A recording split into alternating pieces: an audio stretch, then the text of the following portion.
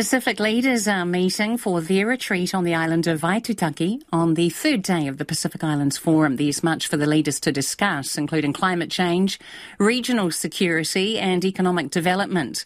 The leaders are also meeting as a cloud hangs over the forum regarding the controversial figure nominated to be its next Secretary-General.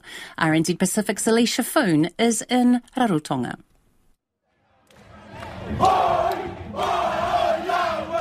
All 18 Pacific states are represented at this year's Pacific Islands Forum, with New Zealand bringing two parties to the table. National's Foreign Affairs spokesperson Jerry Brownlee and outgoing Deputy Prime Minister, Labour's Kamal Sepaloni.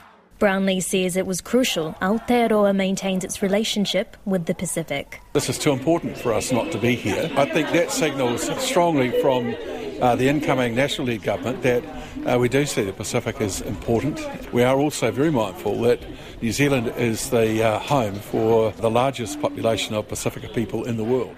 Australia's Prime Minister Anthony Albanese is here and spoke with the pair, even querying about potential cabinet portfolios. Mr Albanese gave me, he congratulated me, he commiserated with Carmel and gave her quite a bit of advice. He was very interested in our recent election and understanding how the special votes, judicial recount and overhang works.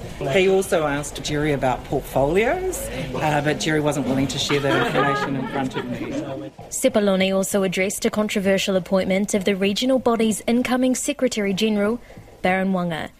Wanga is a former president of Nauru and is the sole nominee to be the forum's next Secretary-General, despite his history of sacking judges, being investigated by Australian police for taking bribes and imposing harsh restrictions on media. I think it's pretty clear that there was a slight difference to how the most recent selection was done, but it was agreed on.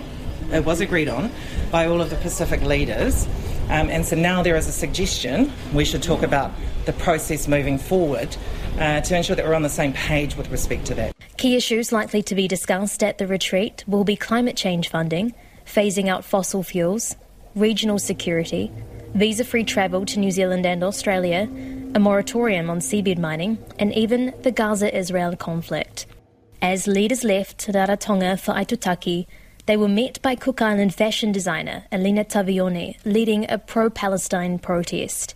The group held a large sign and wore matching T-shirts calling for a humanitarian ceasefire in Gaza. Personally, I think it's lovely for the leaders to come into one place where they can make some really smart decisions. For example, condemning the genocide in Gaza.